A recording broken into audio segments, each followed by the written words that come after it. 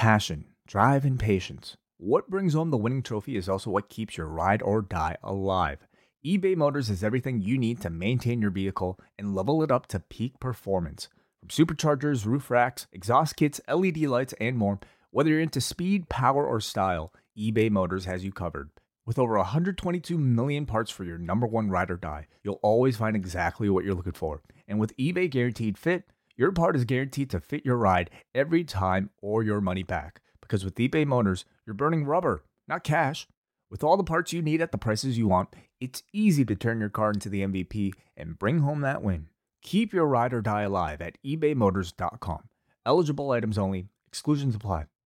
BetMGM has an unreal deal for sports fans in Virginia. Turn $5 into $150 instantly when you place your first wager at BetMGM. Simply download the BetMGM app and sign up using code Champion150. Then, place a $5 wager on any sport. You'll receive $150 in bonus bets, regardless of your wager's outcome. And if you think the fun stops there, the King of Sportsbooks has plenty of surprises in store. Check out daily promotions, same-game parlays, live bets, and so much more. Download the app in Virginia today and get $150 in bonus bets instantly from your first wager. Only at BetMGM. BetMGM and GameSense remind you to play responsibly. See BetMGM.com for terms. 21 plus only. Virginia only. New customer offer. Subject to eligibility requirements. Rewards are non-withdrawable bonus bets that expire in 7 days. Please gamble responsibly. Gambling problem? Call 1-800-GAMBLER. Promotional offer not available in Washington, D.C. Hello, it is the Survivor Series post show here at Post Wrestling. I am John Pollock, joined by Wei Ting. Hello, Wei. Hey, John. How you doing? I'm doing well. It's 11:41 p.m. I miss those 2020 pay-per-views where we would have been starting this maybe an hour and a half ago.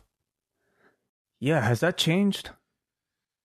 Well, this was a fairly lengthy show. Like what have they been averaging recently?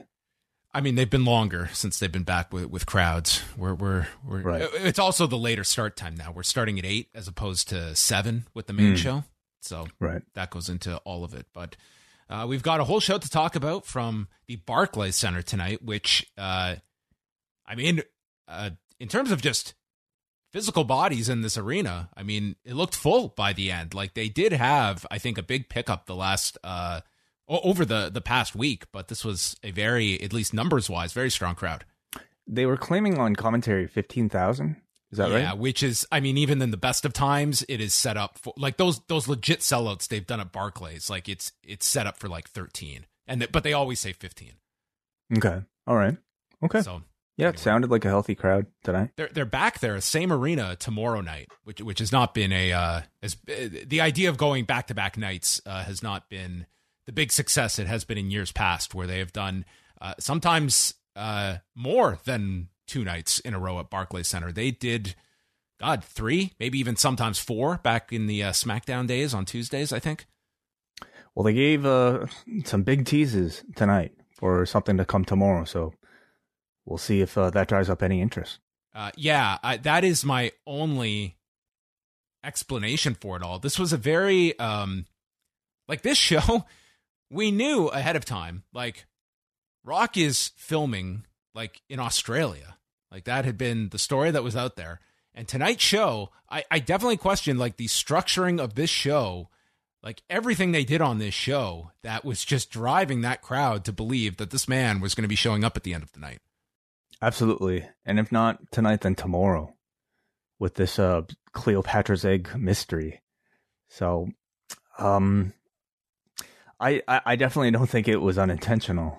I cannot imagine it. Of course, it was not unintentional. It's just everything was driven to expect that I feel like it impacted, like, the crowd in this main event that were just, like, silent for the first half of it up until the rock bottom spot. And then you've got the crowd chanting Rocky.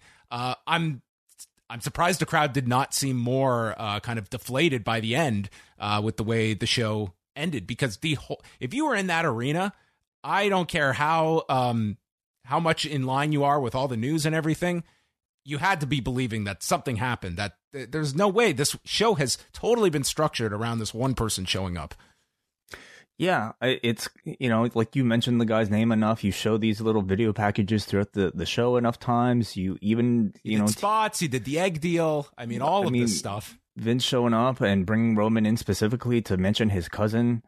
And even on commentary, really, like it felt more than simply a cross promotion for Red Notice. But it could have just been that.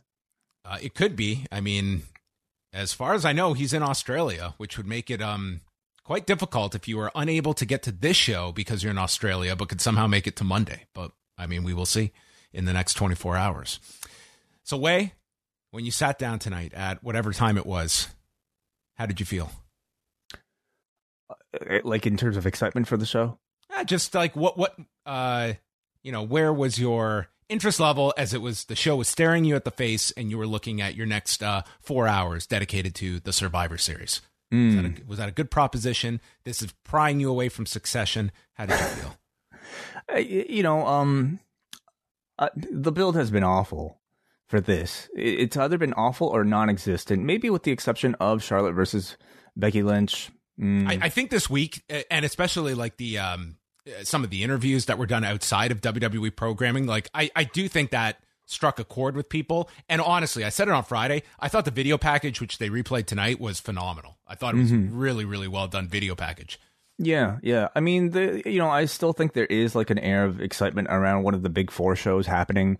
I put no value in any of this kind of brand supremacy stuff, which I don't even think they have been lately compared to previous years. It wasn't even a thing tonight. Like, you did have the, like, yes, it's Raw versus SmackDown, but they made no big deal about the numbers. I mean, it was over by midway through the show. It's not even, like, it wasn't even a big thing. Like, there's no big celebration for Raw. It's kind of just there. It's not even a focused part of the broadcast. Yeah. So my excitement going in, I think, was pretty much like this was another WWE pay-per-view. Not necessarily one I was all that curious about to see the results of, besides maybe how they would, work in some work shoot elements with the Charlotte Becky stuff. But beyond that, it just kind of felt like another show to me. What about you? I mean, I was the same. I can't say I was sitting down. Look, I was looking forward to the Charlotte Becky match, and Reigns and Big E to a degree. I mean, it was really a 2-match show for me going in, and I'll say coming out of it. We'll get into it, but I think certainly this, I would say almost 1-match show for me with like Flair and Becky that I assumed was going to be a very good match, and it turned out to be. We had the kickoff show with our entire panel here, including Booker T and Jerry Lawler, Kayla, Kevin Patrick, and Peter Rosenberg.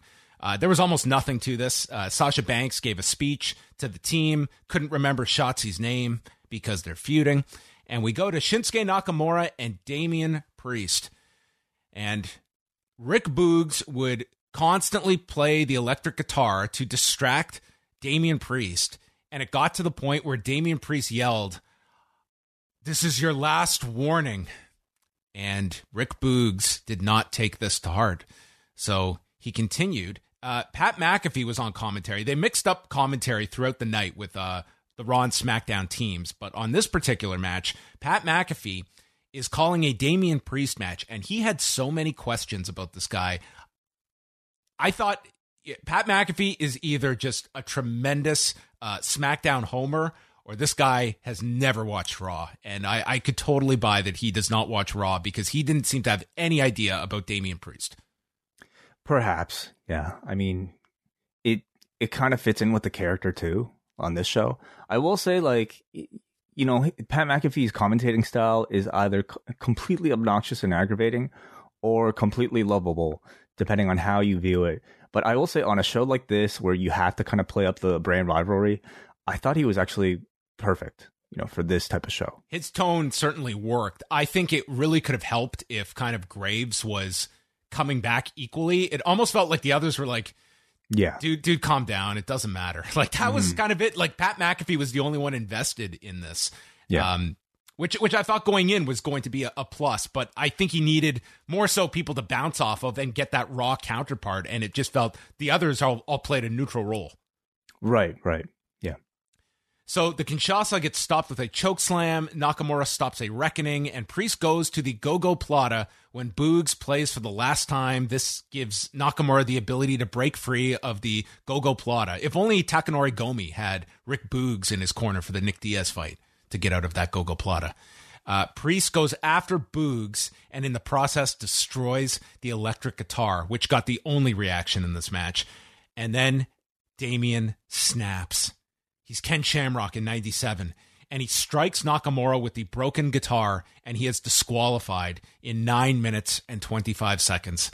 Welcome to the Survivor Series. And this was like the opposite of that incredible Leonard Garcia Korean Zombie fight that everyone raved about as like the greatest fight you could put on the prelims to sell people on the pay-per-view. This was the complete opposite. I thought this sucked. This was not even a good match before the crappy finish that you got at the end, but we're starting things off with one of SmackDown's 2 victories coming by way of disqualification from a broken guitar. It was a match really done to further this Damian Priest unleashed, Jekyll and Hyde character. And beyond that, not much else, like Nakamura and Boogs don't have any sort of character or any sort of gimmick beyond here's a guy who plays guitar in between this wrestler's matches. And somehow this is like a babyface gimmick. It is awful. It's just absolutely awful. But I suppose as a way to tie it into this Priest thing was maybe the most kind of creative usage of this horrible Nakamura gimmick that they could come up with. But beyond that, it to me is a state of like how meaningless these mid-tier titles are and have always been. Again, if you asked me who these champions were a week prior to this match being announced, I wouldn't be able to tell you. And this was an otherwise pretty throwaway match that I can't see convincing anybody to check this show out if they haven't already. The crowd booed the finish, and I disliked it at the time. By the end of the show, I hated it because at the very least, I said, okay, they've got to have Nakamura win so that we have the numbers balancing each other out, and they don't want to beat Damian Priest. It's lazy, but okay, that's the position they're in. By the end of this, why? Why couldn't Priest have just won this thing outright and then destroyed the guitar after? We could have just done the story that SmackDown totally flops, which is the story, and Reigns is the one that wins the big match, and he is the relevant one on SmackDown. I didn't even understand. What is the final tally at the end? It was 5-2 for Raw. This was one of their SmackDown's 2 wins. What difference does it make that Nakamura won this by DQ? We got to protect Nakamura. He cannot suffer a defeat.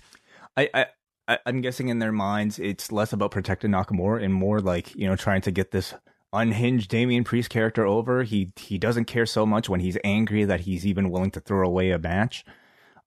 That's maybe the biggest explanation I can give. But in the end, I don't even know who's really keeping tally. I don't know if I kept tally 5-2. But I don't even know if they would bring it up on screen. Who would bring it up?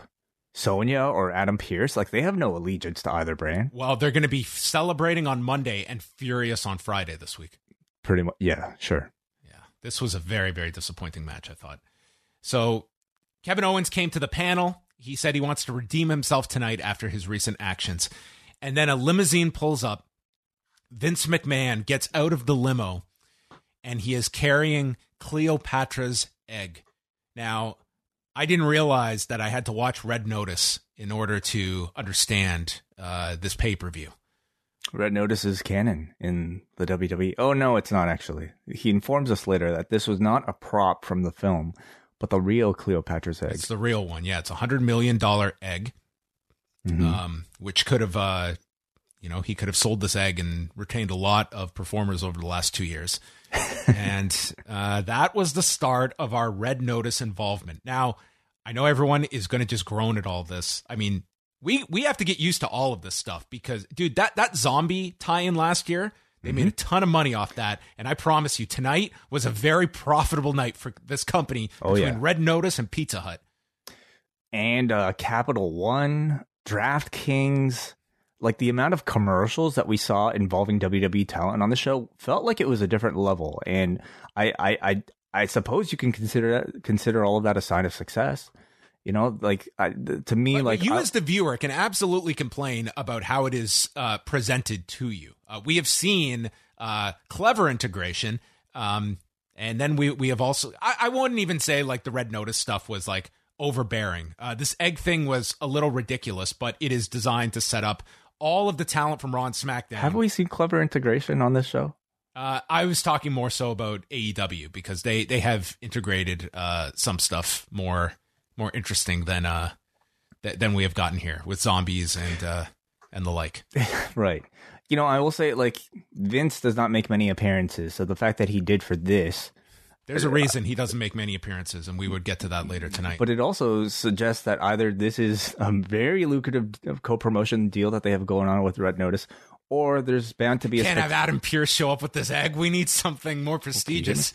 No, but seriously though, like, I mean, it demands a spectacular star-studded payoff for the angle. Well, and this also serves the function of tomorrow night's Raw. They are advertising now both rosters will be on Raw, and Vince is going to be on Raw. So this is also serving a need on television where, I mean, they are coming off some very bad numbers on Raw, and it looks like they are going to the drop-down menu, and one that has been hit many times over the years, and that is bring Vince McMahon back to television. Yeah. The pay-per-view proper, it started with a video all tied around Red Notice and the Survivor Series matches. And then kicking things off was Becky Lynch against Charlotte Flair, with Michael Cole, Pat McAfee, and Corey Graves on commentary for the opener. And Charlotte made her entrance first, and then Becky comes out. Might I say, every year we have been very negative on the T-shirt delineation between both sides. Outside of that Battle Royal, no T-shirts, and the color coordination on this show was terrific. You liked it. Yeah, it was very good. Like, especially on the Survivor Series teams, at least like one particular side would be wearing all colors. They worked it into like natural gear selections that were red or blue instead of, look at me, I'm a dork with this shirt on. Sure, all the dorks were contained to one match. Yeah. Becky comes out and she is just staring a hole through Charlotte and just has her eyes locked on her as she walks down the ring, and she's trying to get at Charlotte immediately as the referee is holding her back until the bell rings. And they did not try to do what they did with Charlotte and Nia a while back, where they came back with the rematch and they just tried to make it into this like fake shoot. It was like they were going to have their pro wrestling match, but it was with such an added intensity that I thought they carried that through for the entire duration of the match, that this felt more just a higher level of aggressiveness than we got on anything else on the show. And I thought both women were terrific in this. I thought so too. I was very curious to see if they would do something embarrassing in trying to convince us that they were going off script and taking the fight into their own hands. And I never got that sense watching this match. Instead, I think they just, simply took the story and used it. They didn't overthink it, Way. They weren't trying to play this to an audience that is like looking for this to turn into a shoot. They're like, no, we're going to go out there. We're going to have a great match, but we're going to do it as like a grudge match and play into that where we have that audience already believing in that. We don't have to convince anyone of this. We have done the work. It was the best creative choice. I mean, they took what is a story that I think has captivated the public's attention, and they used it towards creating the art. So some highlights here saw Flair climbing up and then getting shoved to the floor, selling her knee. They exchanged slaps, chops in this. You got Charlotte yelling, "Talk all your shit, Becky. Talk all your shit." And there's a great story in John Moxley's book about being called to the production truck and being informed that he had said "fuck" on the broadcast and had to apologize to Kevin Dunn. And this became quite the ordeal about the horror of swearing on a broadcast. And Charlotte has kind of made this kind of her calling card of late. I mean, obviously, shit is no longer on the banned list of words. That's true. That is true. Fuck, though. I mean, on pay-per-view, she maybe could have gotten away with it. Flair caught Becky with the Andrade spinning elbow and then dropped her with a boot. Pat McAfee says this match will be talked about 20 years from now, and documentaries will be made about tonight. So he got the wrong Survivor Series. Becky hit the manhandle slam. Flair gets her foot on the rope, and then Becky does a woo before going for the figure four. And then the two are like trading slaps, like the Frank Shamrock Boss Rutan spot, as Flair is in the hold and then reverses it.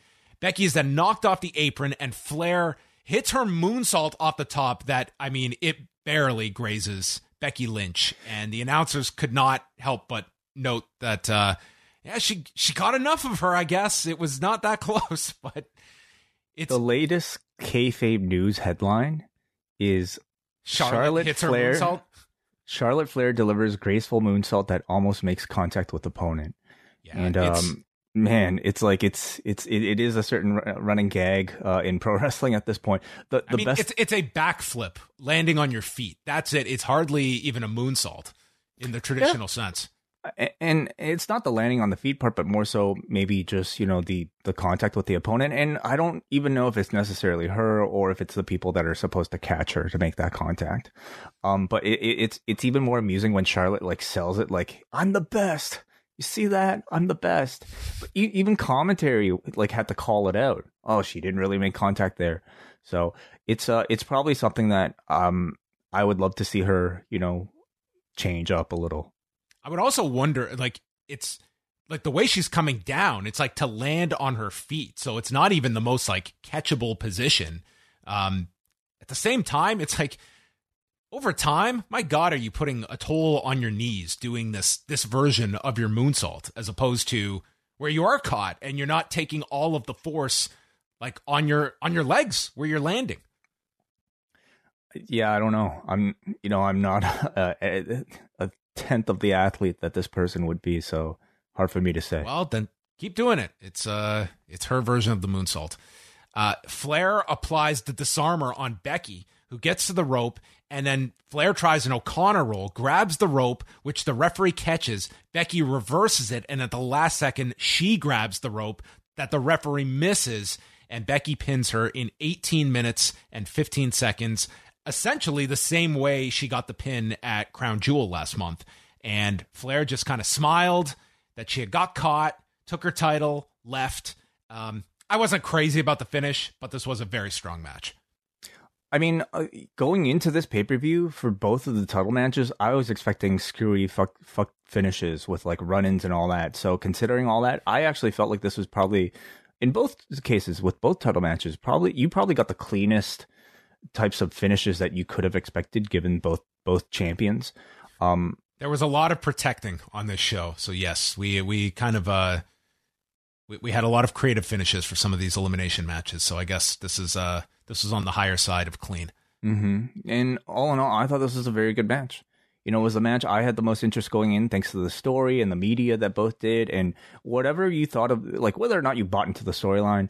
It did allow this crowd to suspend their disbelief enough to get into the intensity of this match. And they created a wonderful atmosphere that to me lasted through this entire, what felt like a 30-minute match.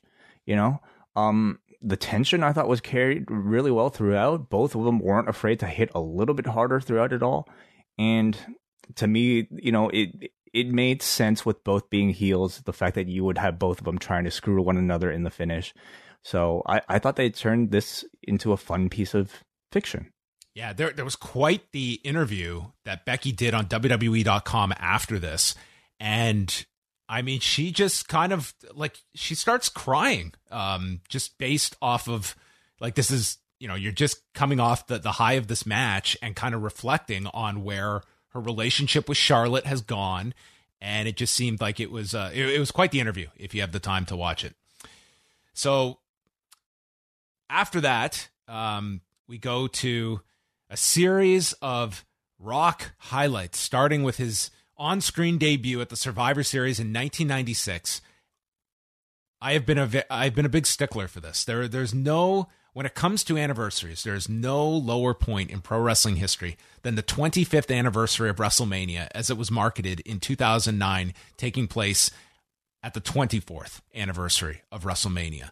But they have come a long way, and this was the 25th anniversary of The Rock's debut at the Survivor Series this month. from 1996 to 2021. So they have learned anniversaries after all this time, and I do feel the need to applaud them for making this very, very basic, this basic step in logic, math skills, that here we are to celebrate the 25th anniversary. Not exactly the same date, but close enough. But hey, we're close enough. We're within a week of the anniversary. So same vicinity. Same vicinity, correct? Yeah. Yes, same state. Not off by an entire year, so that's good. Sure.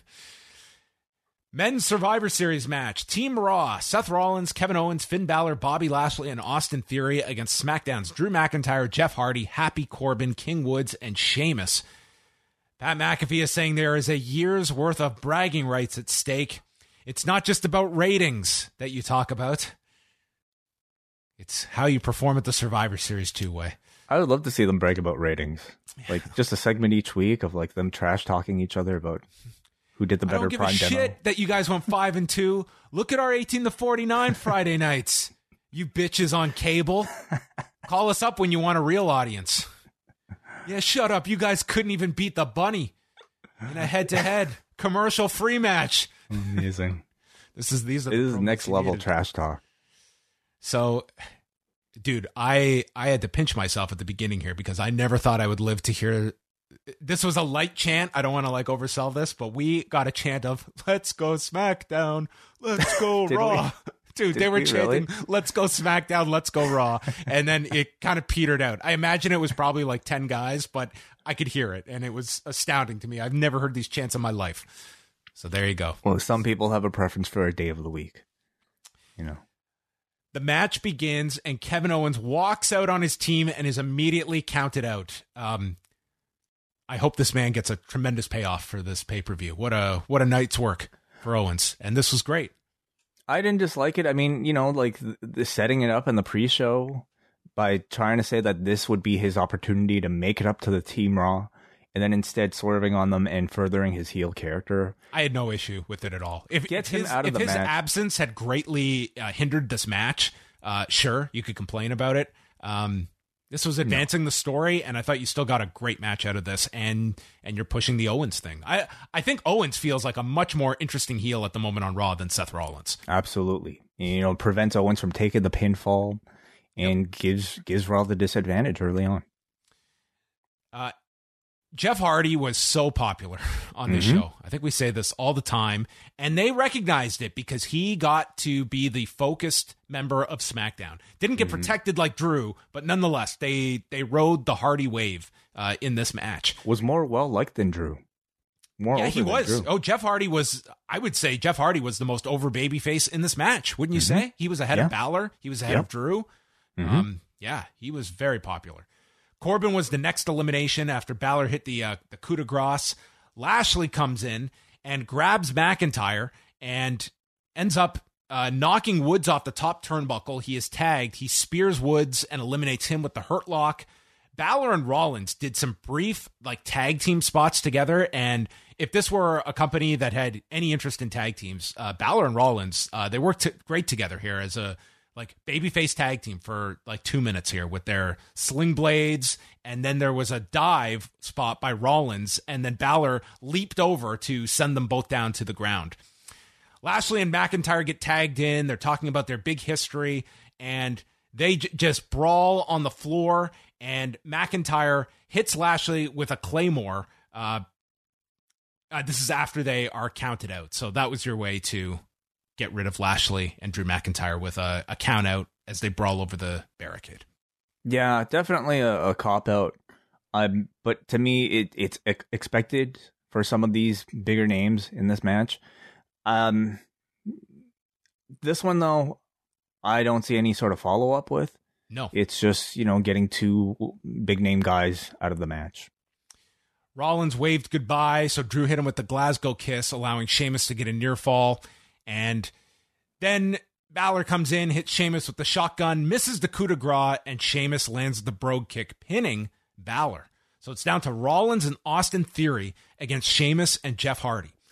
And one of the announcers notes, there's a history between Seth Rollins and Austin Theory. Which announcer said that? One of them. I don't know. Okay. I was more focused on, wait a minute. Is there a history between Seth Rollins and Austin Theory? This is a complete blank in my memory way of the Rollins, Austin Theory, Murphy alliance that lasted last year. I completely forgot about this until it was brought up on commentary. Well, I don't know if they would have recognized it because I feel like this was meant to be like Theory's actual debut, and that we're not supposed to remember the other one. Yeah, that's kind of what they do in WWE is that if you get called up and then you get sent back down, the first time doesn't count. That's not part of your history. Like, what would Austin Theory's 25th anniversary date be? Oh, that's a great question. It would probably have to be it could be his coming to Raw with his first selfie. It could be maybe. Yeah, there's multiples that you could choose. First NXT run, second NXT run, first. Yeah, I will say they made a lot more reference to like their prior histories of some of their wrestlers outside of the WWE here. You know, FCW being brought up with some interactions, OVW being brought up, NXT even NXT they recognized on this show. Pat's not familiar. They kind of referenced Sheamus and Jeff Hardy's past. Yeah, kind of. I suppose has it been long enough that we can gloss over a poetry in motion spot together after you recklessly made fun of my drug dependency? Okay, fine. You're on all fours. Let's do a poetry in motion. We're on together. The same show. Can we do the 10 beats as well? Yeah. Okay. You're not such a bad guy, Sheamus. There's some rivalries that maybe it should not be water under the bridge, but hey.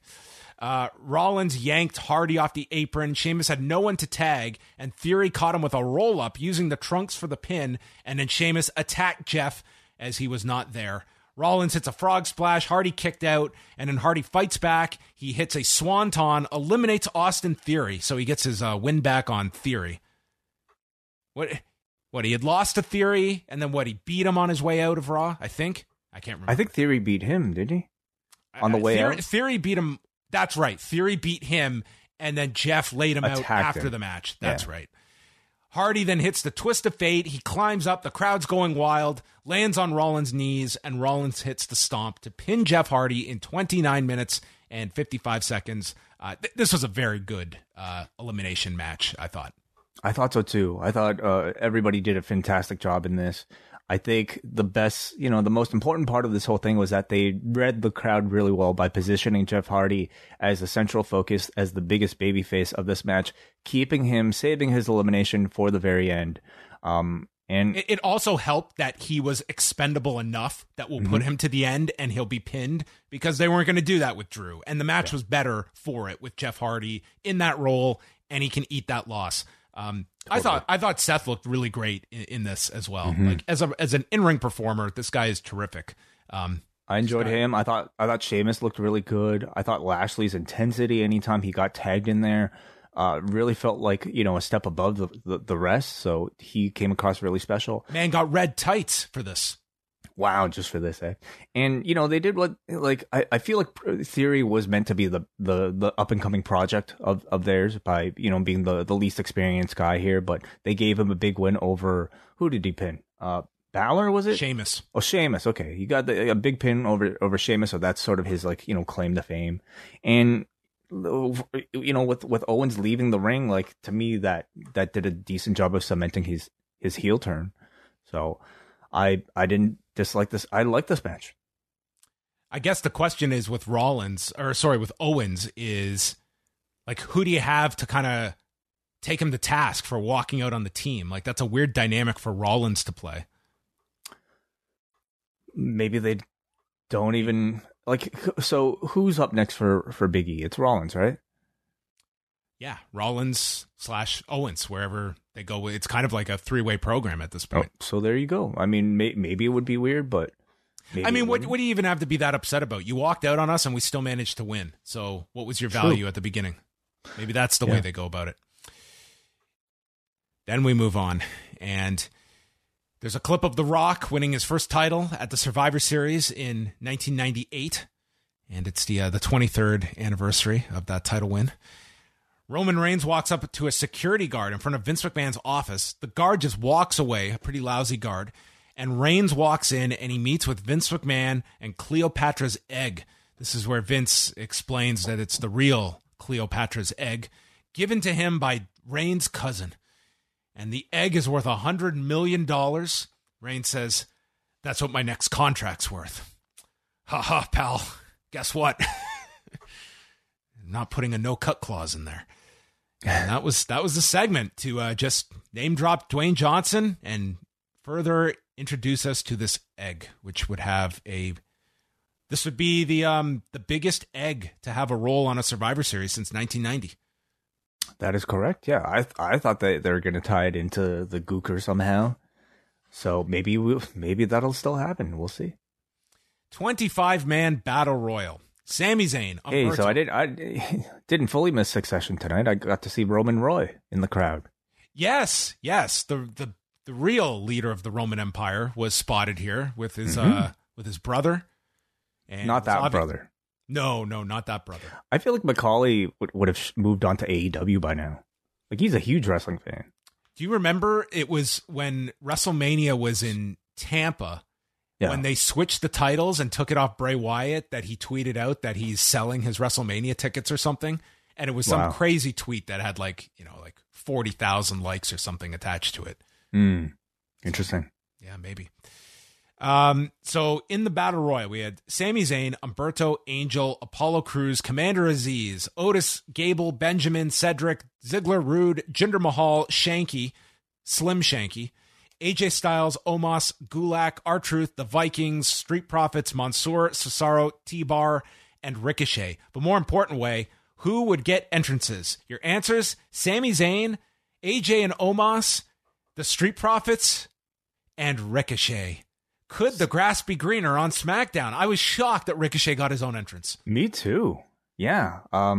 Maybe already a step up from where he was up on Raw, getting his own entrance. So this was a not so clever Pizza Hut commercial. They came out, they were surrounded by pizza at the entrance, and then the ring was surrounded by pizza. It was a lumber pizza match. Sure, yeah. It had more to do with Pizza Hut than The Rock. That's for sure. That's true. And no one was expecting the head of Pizza Hut to show up at the end of the night. Who's that? So this was just Omos throwing out guys. Of the 25, he eliminated 12 people in this match. There was a chant of "We want pizza" at one point. Shanky had a stare down with Omos. Omos won. And then it was just Omos launching dudes. That was pretty much it. Sami Zayn realized that it's just him, Ricochet, and Cesaro remaining on SmackDown, and they are outnumbered by Raw. So Sami Zayn tried to literally give his team members red notice, but they were not interested in helping, and thus Zayn got eliminated. Omos eliminates Commander Aziz, and Styles is yelling at Aziz from the floor. Aziz grabs the arm like he's Sid with Hulk Hogan, and then Omos is holding on to AJ's leg, so it's a tug of AJ, and Omos ends up getting hit, letting go of the leg, and AJ falls to the floor, eliminated, and is eliminated.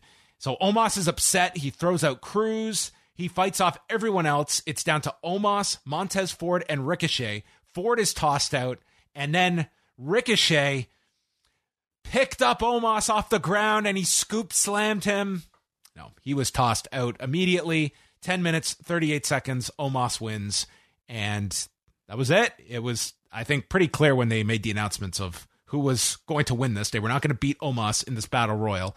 And I guess you planted a bit of a seed here with AJ if you want to explore that down the road. I suppose so. Yeah. But all in all, I mean, really just a way of building Omos. I thought it was really effective in doing that. Battle royals always are for Giants. And this was probably more effective than having another tag match with Omos or even a singles match with Omos. It played to his strengths. You can book around him. And it sold a lot of pizza. Well, those are the important things that we have to take into account when rating matches in 2021 is what effect did this have on Pizza Hut? I mean, how much revenue did it draw? Probably a fair amount. We got a clip of The Rock in the Royal Rumble in 2000, which he did not win. This was the Big Show win. Remember? That they showed the video footage of when they screwed up the finish? So why did they show this? Someone didn't realize how this ended. The Rock was thrown over the top, and he was supposed to do the near elimination, but his feet hit the ground. So they just went with it that night and pretended that he didn't get eliminated, but then they turned it into an angle that Big Show had evidence that Rock was eliminated. I guess they couldn't fit all that into these 30 seconds.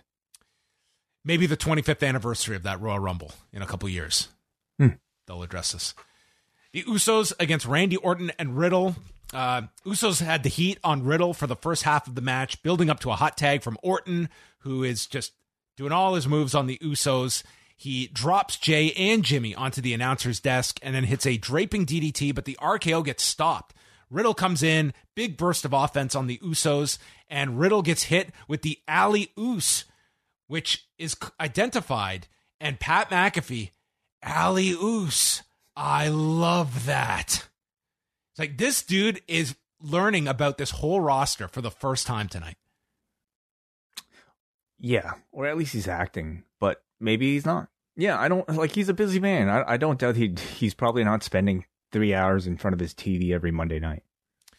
There's double super kicks to Orton and Riddle. Riddle kicks out, and then Jay goes for the Uso splash onto Riddle, but as he leaps off, gets hit with an RKO out of nowhere, and Orton pins Jay in 14:46. And Raw has now clinched. This was their 4th win, so they've won the series tonight. Oh, there you go. Yeah. Spectacular finish. You know, good match, high pace of action. I think the Usos are tremendous. They have good chemistry with Riddle. And Orton nailed that finish, man. A good way to commemorate his WWE record for most pay-per-view matches. Huge historic victory for Randy Orton. I thought the match was fine. Like, nothing wrong with it. Nothing spectacular about it either, but the finish was nice. Yes. I found it really difficult, though, for me to care about this match because we have no rivalry whatsoever. You know, much like Priest and Nakamura, this was simply them being put together because they're both the champions. Nothing at stake, not even pizza. But, you know, look, action was good. Lively crowd if you cared about that. But with you just brought up his historic win that gives Randy Orton pizza history. Excellent. Next clip was The Rock at WrestleMania 28 in 2012. He won. Adam Pearce and Sonya Deville are with Vince McMahon. Vince sits down and he notices that Cleopatra's egg is missing. Call the cops. Vince wants Pierce to interview every performer because he suspects it's got to be this talent that I hire. And he says to go interview them one by one, or else I will be on Raw tomorrow night to get to the bottom of it. So Detective Vince is coming to Raw in Brooklyn, and Michael Cole just totally jumps to the conclusion that they are not going to solve this mystery tonight and that both Raw and SmackDown members will be on Raw tomorrow night because of this missing egg. I'm not making any of this up. Tremendous foresight. Yeah. But, I mean, you know what? Besides bringing Vince onto their TV, I mean, another kind of device we've seen them use in order to boost a rating is to tease a mystery. You know, One of the classic Survivor Series mysteries was who ran over Steve Austin. Took him a year to solve that. Yeah. Who attacked Enzo? Like, remember that? You know, like that it's just, so who stole Vince McMahon's Cleopatra's egg? Oh, please tell me that when we find out the assailant, they admit, I did it for The Rock.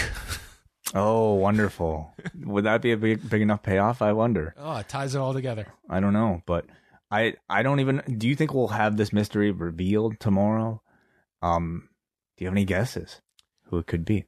I hope that this is a 1.5 year long mystery and The Rock announces he is coming back to WrestleMania in 2023 to find out who stole my fucking egg. Yeah, forget the feud with Roman. You know, he's here for the egg. Yeah. The Women's Survivor Series match. Team Raw was Bianca Belair. Before we move on, a better question. if you are the producers of Red Notice, if you're Netflix, whoever they did this deal with, was this Over the moon. Was this satisfying integration of your product? 100%. I'm sure they loved this.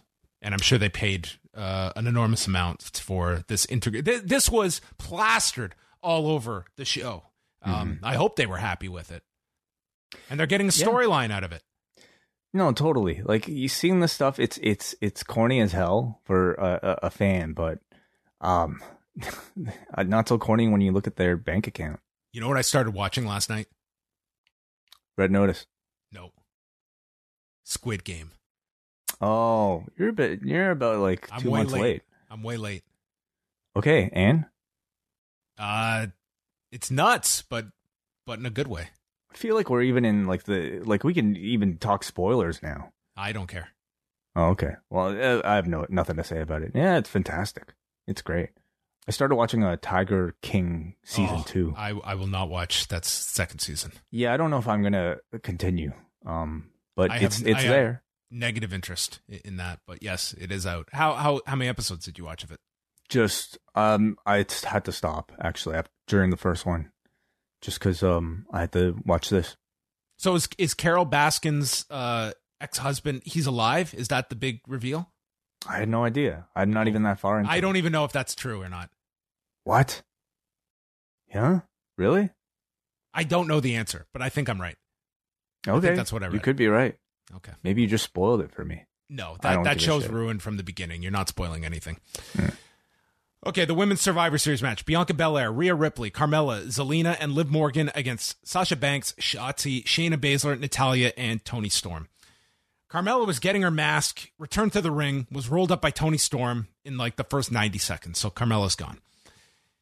Baszler and Ripley were in for a while, and Baszler blocked several attempts at the Riptide, and then Baszler got Ripley's back to the Kirifuda clutch. Ripley just threw her off, and the Riptide gets stopped by Shotzi. All the women come in, and this leads to Banks and Belair being tagged. So after the delay, after SummerSlam, here was our one-on-one showdown in the ring. Didn't they have an actual match, these two? A singles match? I don't think so. Am I wrong about that? I think that was one combination they have not done. Oh, okay. They did the three-way, obviously, at Crown Jewel. Yes. Okay. Banks is able to get her in the bank statement, kicks off the rope, but Belair gets to her feet and escapes, and Belair goes for a handspring, knocks Natalya to the floor, but then the KOD is countered by Banks. Vega comes in, and boom, she's eliminated by Toni Storm. So Toni Storm got 2 eliminations in this. Morgan fought off Baszler, hit Oblivion onto Toni Storm for the elimination. There was, for Liv Morgan, it's strange. It's like there's some crowds that go nuts for Liv Morgan, or at least louder than you'd assume. And it's like she gets this elimination. This crowd could not care at all. No, this was, New York is, one of the smart mark crowds. And I feel like they were gravitating a whole lot more towards Toni Storm, who they seem to recognize as somebody with a lot of untapped potential. Somebody who is not being booked to the level that I think they respect her as, whereas Liv Morgan, a bit more lukewarm, at least, in terms of in-ring accomplishment and maybe ability. Then she tries Oblivion onto Shayna Baszler. It's stopped. She applies the Kirifuda clutch, but then Shotzi and Banks hit frog splashes onto Liv, and Liv was gone. After being outnumbered, Ripley gets drilled by a knee from Shayna Baszler, and Ripley is gone. Belair is now on her own. It's 4-on-1 with Banks, Shotzi, Baszler, and Natalya left on the SmackDown team. Banks and Shotzi are arguing on the floor. Banks then shoves Shotzi into Baszler, and the team just implodes, and they get Sasha counted out. This was the lamest elimination of the whole night. Yeah, I thought so too. And it was very similar to Drew and Lashley, but I think the main difference is, number one, this crowd had already seen it, in the prior match, prior elimination match. So doing it again feels very uncreative. Secondly, this was Sasha Banks. She is one of 2 stars in this entire match, and the only star remaining on Team SmackDown. Yep. So you had no more people for this crowd to cheer for. And it just felt like a really kind of unsatisfying finish and an unsatisfying end to Sasha's night. Agreed. Belair takes on the remaining 3. She broke out of the sharpshooter. sending Natalya into Baszler on the apron, cradles Natalya. Then so Natalya's out.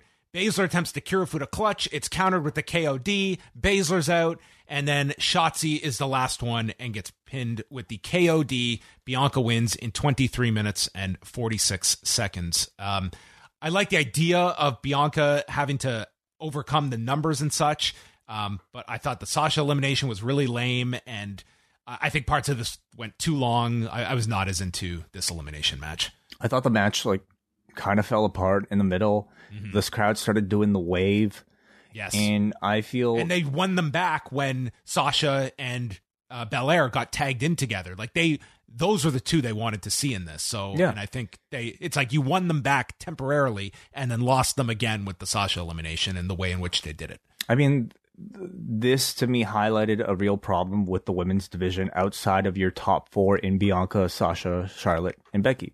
They have had a terrible track record of trying to create stars in this women's mid-card, and you have to look no further than how they booked something like a Queen's Crown tournament to put that blame entirely on the company and not the talent themselves.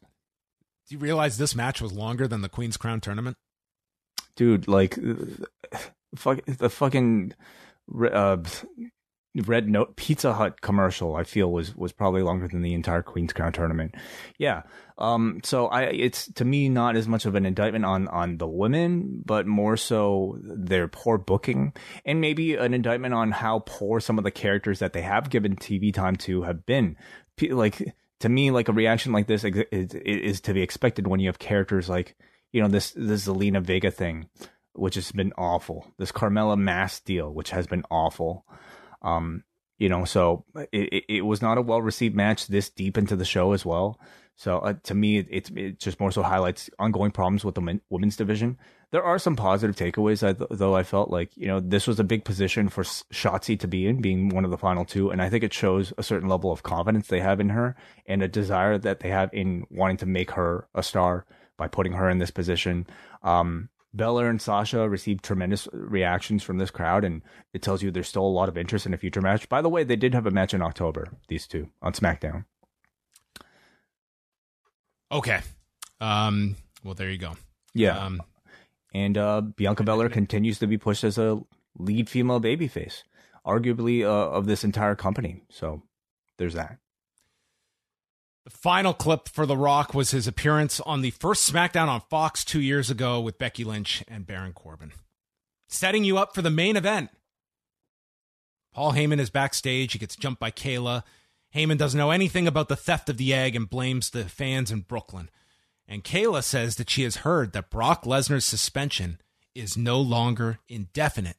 And Heyman gets very serious and saying she should speak with Adam Pearce. So I hope Brock can get a refund on that ticket that he has bought for the Staples Center /crypto.com arena, because that was the story. He was going to buy a ticket to come to SmackDown on December 10th. Okay. Or sell it on StubHub, maybe. Yeah, maybe he can go onto the secondary market with that ticket. Maybe even get a markup. Roman Reigns and Big E. You notice Nick Khan was in the front row? I did not. I don't know if he came out just for this match because I didn't notice him before, but he was out here in the front row to watch this. Reigns goes to the floor early on after Big E's getting the advantage, and Heyman is talking him up that this is his domain. What'd you think of Big E's outfit? It was very Seinfeld inspired. Was it? I didn't notice. What was Seinfeld? I don't know the specifics. Everyone was commenting on it though. I couldn't put it together. I wasn't a huge Seinfeld viewer, so it kind of escaped me. I wasn't paying close attention. I don't know. I'm sorry. Well, the first half of this match, the crowd was not paying that much attention. It was a very subdued crowd for a main event on a pay-per-view. It just seemed like this was an audience that was either tired or they were convinced that The Rock was showing up and realized this is probably going to be a long match and we're not going to quite get into things. And then if they were contemplating that potential cameo, Reigns gets out of a stretch muffler and hits a rock bottom as the crowd starts chanting Rocky. I don't know why you're doing this so late in the show after all of this, unless you just want to build up your audience's expectations for something you're not delivering tonight. Or they're trying to build expectations for tomorrow, which maybe felt more like the intent, if there was any. Well, Reigns hits Biggie with 3 Superman. I'm looking at the Seinfeld gear right now. It's pretty funny. Reigns hits Biggie with 3 Superman punches, but Biggie gets to his feet and attempts the big ending. It gets stopped, and E does his crazy spear off the apron to the floor. Back in the ring, Reigns hits the spear. Biggie kicks out. The crowd is up now for the match. Reigns then applies a guillotine in the center. Reigns hoists him up for the big ending, but Reigns grabs the bottom rope. On the floor, Reigns injures his knee and then counters the big ending in the ring, clipping the knee, leading to a spear and a clean win for Roman Reigns in 21 minutes and 53 seconds. You know, it was a much slower pace, but I feel like when you have a big main event, I feel the same way about Okada matches. I think when you have a big enough main event with, in this case, 2 champions facing each other, I think a slower pace is necessary and warranted. You know, you can debate whether or not it was maybe the right choice for tonight, because it certainly didn't receive a great reaction. But I think the concept of having a slower pace leading into a more, you know, exciting finish, I thought was, you know, part of this Roman Reigns character. And I thought it absolutely was to be expected. And I thought it was good. I thought it was a good match. No one will call it match of the night, but I felt the audience was captivated largely, like, throughout. You know, they got there by the end. Match. I would say like the last 7 minutes, I think they really did have them here, but it was a struggle to get there. I would say this was a bit below what my expectation level was of this match, but it was good. And they managed to deliver a satisfying conclusion here. Again, you know, like, surprised me that they gave us a pretty clean finish here. Only thing protecting Big E in this outcome was this knee injury excuse. But in both cases of both champion versus champion matches, I thought the finishes were a lot cleaner than I would have predicted. No run-ins whatsoever. So hopefully it's a sign that they're actually listening to these constant complaints. Yeah, I mean, this was one where I could very well have seen like a clean finish. It's just that has been the Reigns character. And I guess the next question is this treated much like Drew McIntyre last year, where it's almost just they move on, there's no reference to it, and that's it for Big E. I mean, you're kind of in that position where you almost have to move on from it. Yeah, I think you kind of have to. You know, you find another way for Big E to, you rehab him on Raw. But more importantly for me, like, is this the end of the Woods storyline? Does Woods continue to seek revenge for that broken crown? I think you have to do stuff with him and Kofi over on SmackDown. But, I mean, in theory, the New Day should be on Raw tomorrow night, as should Roman Reigns. Like, they are promoting that both rosters are going to be on tomorrow night, so you could do some follow-up. Maybe even, I don't know what the status is of Kofi, but the idea of doing that 6-man, like tomorrow, you could do it if he's healthy. Very possible. Another possibility that they're very much hinting at is something involving The Rock. We'll see. There's certainly like 10,000 hints tonight, and that kind of was the basis of the show tonight. So that was the Survivor Series. I go thumbs in the middle on this show. I did not think it was a great show. I really enjoyed the Becky Charlotte match and the men's Survivor Series team matches. Those would be my 2 matches. I would recommend Reigns and Big E if you're interested. They do get the crowd by the end. I think they certainly have a better match in them than what we saw on Sunday. I thought this was like pretty much like the usual case with WWE pay-per-views. You know, terrible build, but I think it was a good in-ring pay-per-view. Mostly enjoyable matches, I would say. Great crowd throughout the entire thing. I would recommend Bianca. What am I thinking? Charlotte versus Becky. I would probably stay away from the women's elimination match, but I thought the men's elimination match was really good. Tag match, take it or leave it.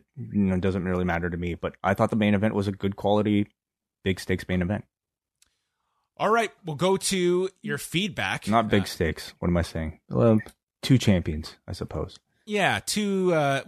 They're bragging rights. Maybe they're both going to eat big steaks after tonight's show. Maybe together. All right. At this point, everybody, if you have anything to say, and if you're watching us live in the Zoom room, we are live for all Double Double Plus patrons after pay-per-views. If you have anything to say, feel free to raise your hand right now, and we will get to your call. Otherwise, we can go to the forum, John, to see what people thought. Okay. We can start off with Dan. Survivor Series was a dreary show for me. There was some all right in-ring action, but the event as a whole felt stale. If you like sporadic Rock highlights and think Brooklyn's best pizza is Pizza Hut, it might be your cup of tea. The crowd seemed as checked out as me, but at least I like the Fabergé egg mystery. I can get mix and match wrestling cards anywhere. Angry septuagenarians losing $100 million promotional eggs, that's strictly WWE turf. And I'm the dumbass that's going to check in during Monday Night Football ad breaks to see if I can get important updates on the egg mystery. Dan does bring up a point here about the crowd, and I know WWE, they have this formula that you put your biggest match on last and your second biggest match on first.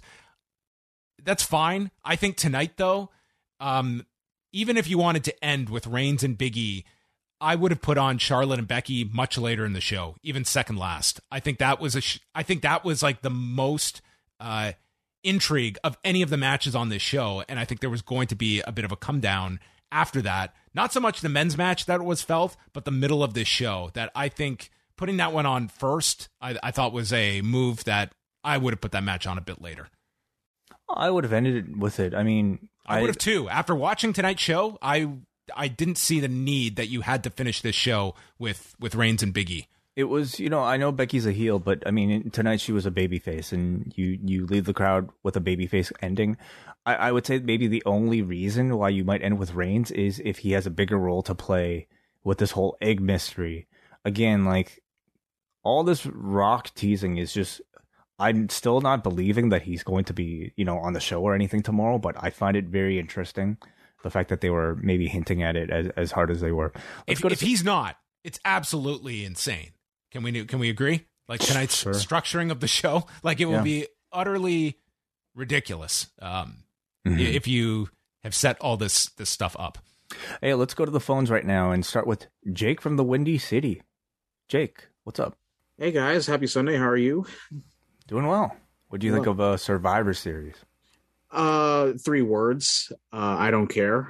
It's like at the end of it, it's like all these Rock teasers, which is like it's so extemporaneous throughout the night.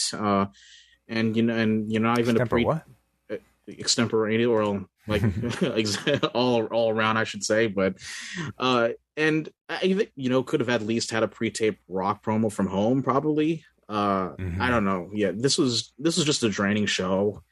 It had its moments, and there were definitely some good matches, but this low-stakes concept really needs to go. It's just a night of non-title matches and elimination matches over so-called brand supremacy, which the masses don't really care about.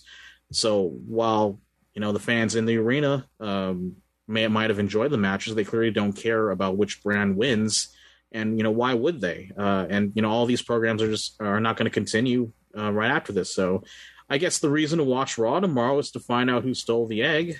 That's the long-term book I'm at least intrigued by. So, yeah, I don't know, but yeah, these pay-per-views, these WWE pay-per-views, they like, it's not always bad. I think the only problem is like the pacing, and this one was not really goodly paced compared to well paced compared to AEW Full Gear. At least, I mean... What do you mean by pacing, though? Well... Because I think some of the arguments coming out of Full Gear was that there was too much going on. Well, I might be in the minority of this, but I didn't really like all the long commercials and the long entrances, which totally the complete opposite of Full Gear. I mean, granted, yeah, I guess there should have been like an intermission, like at least like one intermission like they do for the New Japan shows for Full Gear.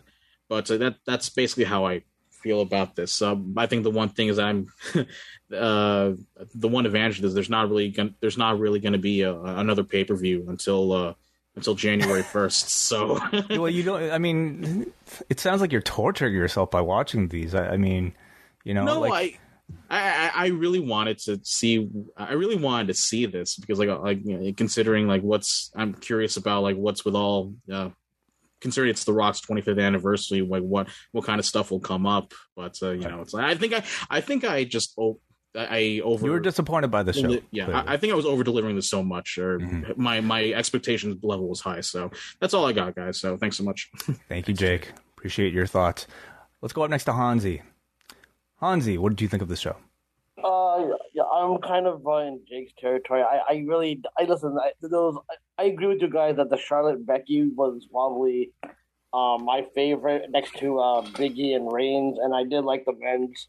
But it just like with all the other the added nature of that, there's going to be no consequences. I imagine that if they're SmackDown and Raw going to be on the same show tomorrow, I can probably see that they might do Priest and Nakamura.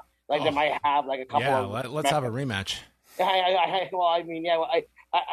don't want to see it again, but I mean that's what it is, right? But no, I just thought like the women's match, for example, no one really reacted to anything, and that's kind of what you get when you really don't give much of them creativity in their undercard and all that, and you kind of have repeat empty matches. And then when you give them time, people don't care because you haven't invested in the characters, right? Like I was saying earlier before the show began that it's amazing how a lot of the lower tier guys like the utility teams or jobbers in AEW, they seem to have more of an uptick than some of the quote unquote mid carders that are presented in WWE. Like 2.0 and Garcia, guys can find their jobbers, right? But there's way more value I see to them. I see Butcher and Blade have way more value than a lot of the undercard women. You know what I mean? I'm not putting them down. I'm just saying that I just feel that there's more value in some of the undercard of people in AEW. There's a lot of people that don't have titles in AEW, and they still feel just as important as the title holders do. And it's sad that this is what the creative does. And then when the people who are being pushed and they go above and beyond, they'll give you kind of not really that great of finishes. I didn't really like the Becky and Charlotte finish, but that was still a really, really intense match. And I agree with you guys that should have been the main event in my personal opinion, because I had no problem with Biggie and Reigns starting out the thing. And I'll leave you guys with that. But again, good review, man. I appreciate you guys' work. Thanks, Anzi. Let's go up next to MJ. MJ from NJ. What's up? I think I unmuted this. Hello, guys. Long time no chat. Hey, it's been a while. How you doing, NJ? And great. Yeah, are you in NJ anymore? I'm in Florida again at the moment. Okay, got it. So you didn't go to tonight's show? No, I did not. And so I watch Raw occasionally when I'm working late. I leave feedback when I do. I am appalled at what I saw tonight. And I did not listen to your feedback yet because I didn't really want to be influenced by it because I had such a visceral reaction to what I saw. It starts with all the commercials. If I'm a Peacock subscriber and, one of the value adds is that I'm watching WWE, I watched basically tonight an episode of Monday Night Raw. I know I didn't see a Xia Li promo because I was watching an AC Slater and Zach Morris commercial. They cut that out? Yeah, and then there was something towards the end that got cut out as well. I forget. Wait, so you're on the commercial tier, right? The tier. Yeah, with it must be the commercial tier. Yeah, I share it with a family member. Okay. But so I felt like I watched a Monday Night Raw episode, and at that, this roster is way too talented for this to even be Monday Night Raw. This would be a bad version of Monday Night Raw if this company was operating at full, I would say all systems go, just based on the roster that they have. The people that are in these matches, AJ Styles is wearing a red T-shirt that says USA Network. I think this company obviously has made a decision very forcefully to be a media property. I don't know who that benefited tonight because it wasn't a good experience as a Peacock viewer. Fox and USA are reduced to these 3 letters on the back of generic T-shirts on people that they're supposed to be, marketing as superstars. Nothing felt like superstars on this show. The first match, the last match, I guess, but there was no real build, no story. I don't know of any kind of consumer product that is not trying to figure out ways to continue to engage their fans and make their fans care about a show or about the the actors or the talent or the athletes or the participants in the contest. WWE did nothing to make us care. And they continuously do this to the point where then they release talent once they introduce them as if we're supposed to care, but then we don't. And I'm just like very skeptical as to where this goes because it's not a good consumer product. And I don't want to compare it to AEW, but if you look at like FS1 and what they've done with their Netflix series, and I spent 2 hours today listening to people talk about golf and like the new Premier Golf League and how they want to reimagine the consumer experience and the fan experience. They're all trying to figure out new ways to get consumers and fans for these rights deals that WWE thinks that they're getting. All I see is staleness and complacency. And you don't think they're going to you don't think they're going to get their rights deal or an increase in their rights deal next time? I think they will get whatever the market will give them, but they are not earning it. They are doing nothing to show that they are going out to acquire a new fan base or grow their fan base or frankly even retain their fan base.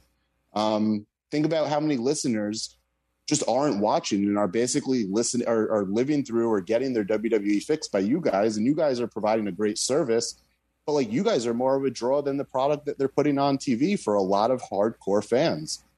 They'll get whatever the market rate is. It's like they still maintain like a very, very strong number that I would say like I think if you're somebody that is like, look at the number that are still watching Raw every Monday, SmackDown every Friday. It's like, it's not indicative of this massive revolt that people are leaving this show in droves. It's still enough that it is more than enough of what is considered successful today. We didn't get a chance to speak. I didn't get a chance to call in. I've been traveling a lot after that Friday night battle. And the thing that stuck out to me the most was not the rating AEW did in the comparison between the two. It was the attrition of how many weekly viewers, a 2-point-something million number of viewers on Fox every Friday, that like just disappeared.